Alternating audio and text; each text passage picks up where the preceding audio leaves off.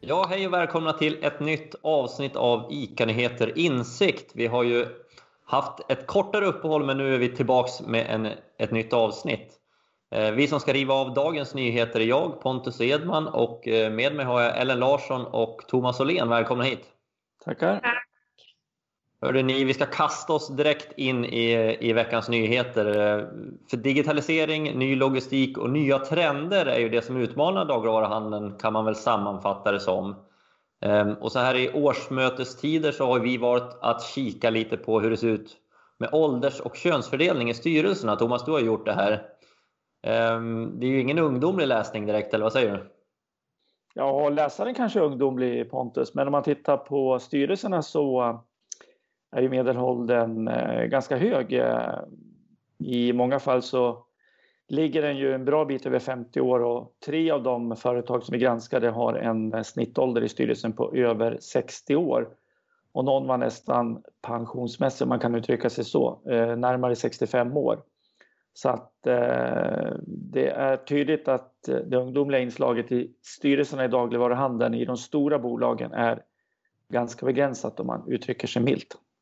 Men om man tittar på de här siffrorna, Ellen, tror du att det spelar någon roll att styrelserna är så ålderstigna med tanke på deras roll? Ja, det är ju de som ska peka ut en riktning för de här bolagen och stötta vd-arbetet. Ja, jag tror absolut att det spelar en roll, och jag tycker man studsar lite när man ser ett sånt här uppslag och snittåldern är så hög som vad det var, 56 år tror jag. Könsfördelningen var ju lite jämnare generellt sett, men när man kollar på styrelseordföranden så är ju det också betydligt färre kvinnor än män. Och jag tänker, det handlar ju inte bara om ålder, men mångfald i stort är ju viktigt i alla styrelser, och det är ju problem inom hela näringslivet, även etnisk mångfald till exempel. Och det är väl klart att erfarenhet är jätteviktigt, men jag tror att det var väl ingen till exempel under 30, och man kanske i alla fall ska ha en större spridning, tänker jag, för att representera både konsumentledet men också de som faktiskt är anställda i handeln, och där är säkert snittåldern ganska låg, tänker jag. Så är det ju garanterat. Vi vet ju att handeln är liksom en genomgångsbransch, och speciellt dagligvarubranschen, så att det är mycket unga som jobbar där. Men Thomas, styrelseproffset Bosse Brixeman, ja, han är ju kritisk till varuberedningens arbete egentligen och dömer ut den här åldersfördelningen som man tycker är för dålig. Är det befogat? Jag tycker att Bosse Brixeman har ju en poäng när det gäller åldersfördelningen, och som du också var inne på där, Ellen, den ska ju på något sätt, tycker man ju, ett konsumentföretag spegla bättre de kunder som man har. Och var är de unga ledamöterna eller yngre ledamöterna i styrelserna, kan man fråga sig. Vi hittade en tjej i Varberg, drygt 30 år, men alltså dagligvaruhandeln har ju, det är inte liksom bara pensionärer eller äldre som handlar mat, utan faktiskt väldigt många yngre, och som du var inne på, Ellen, också ganska många unga anställda, eller huvudsakligen många unga anställda. Så jag tror att det är viktigt att få in en betydligt större fördelning. Det är klart att man inte ska åldersdiskriminera någon, och att äldre också ska kunna vara med i en styrelse. Men det behöver ju rimligen vara en betydligt större bredd, rent åldersmässigt och erfarenhetsmässigt förstås. Vi får väl se, årsmötena har ju varit precis, så att vi får väl se om valberedningarna tar till sig det här och vill föryngra. Det finns ju ett par inslag av dem som faktiskt gör den resan så att säga, och föryngrar sin styrelse. Hörrni, vi ska prata lite digitalisering också såklart, och kanske Willys senaste grepp, för att hämtskåp har ju blivit lite av det nya svarta inom e-handeln, och Willys rullade i veckan ut det här till sina hämtskåp på Circle K, alltså drivmedelsstationerna. Hyfsade logistiklägen, va, Ellen? Ja, det får man ju säga.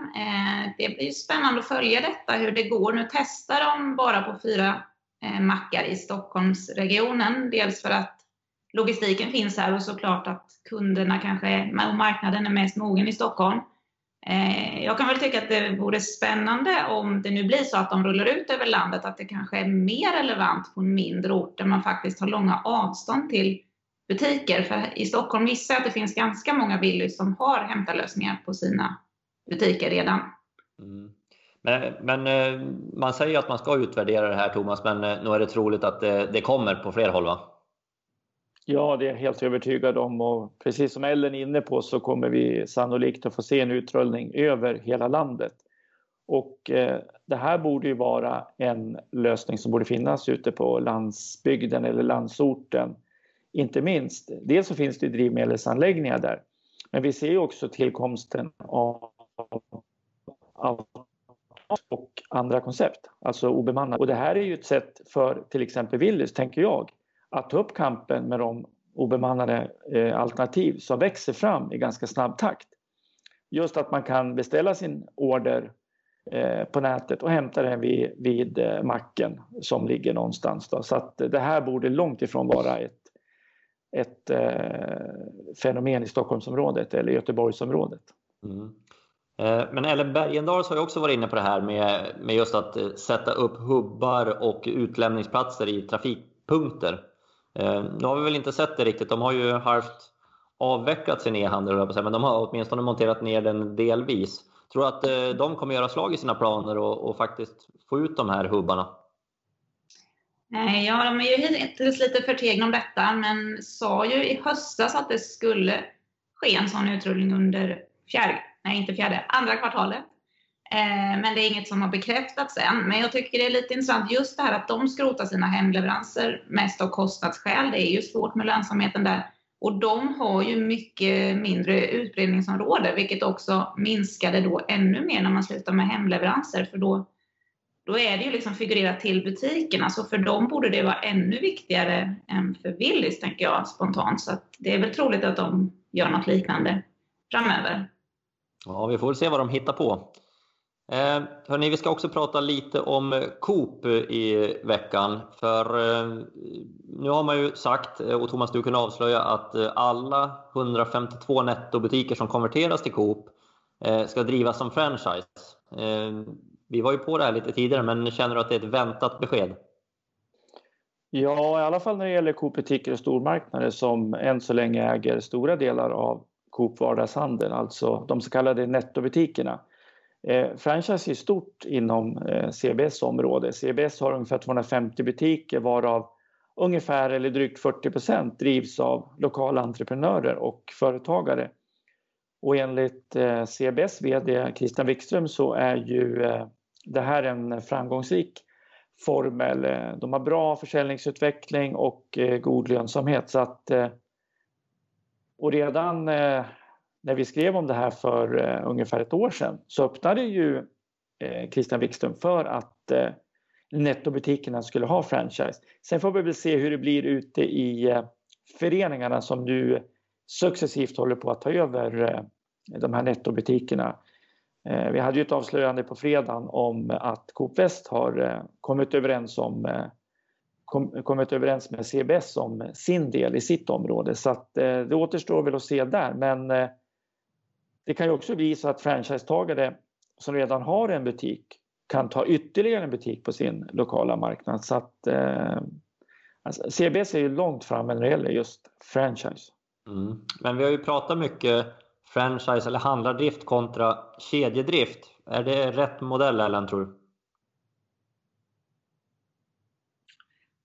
Ja, man ser väl även på Hemköp där att de har gått bättre generellt sett. Sen skrev ju Thomas en artikel förra veckan, tror jag det var, just det här med att nu faktiskt under coronapandemin att vissa centralt belägna butiker har ju kanske dragit nytta av att faktiskt ha en kedja i ryggen. Alltså där de då är egenägda. När det är tuffare tider helt enkelt. Så det är ju en avvägning det där. Thomas, du har ju varit inne på att Coop är på rätt väg. I veckan skrev en artikel om att de har egentligen en galen tillväxt både i april och ackumulerat under hela året då. Bör konkurrenterna vara lite oroliga för Coop nu? Jag vet inte Coop totalt sett, men om man tittar på Coop-butiker och stormarknader, alltså i Stockholmsområdet, Mälardalen, delar av Östergötland och Skåne, så har de ju en extremt stark tillväxt och den kommer ju i stormarknaderna i stora Coop. Däremot lyckas de ju inte lika bra i det formatet som heter Coop. Och där tror jag att de behöver absolut vässa sin prisimage och se över utbudet också. Hörde ni, bra, med de orden så ska vi säga tack för idag. Glöm inte att ladda ner appen, där får man ju det senaste. Då hade man hängt med på ditt avslöjande där, Thomas, om Coop Väst och affären där också.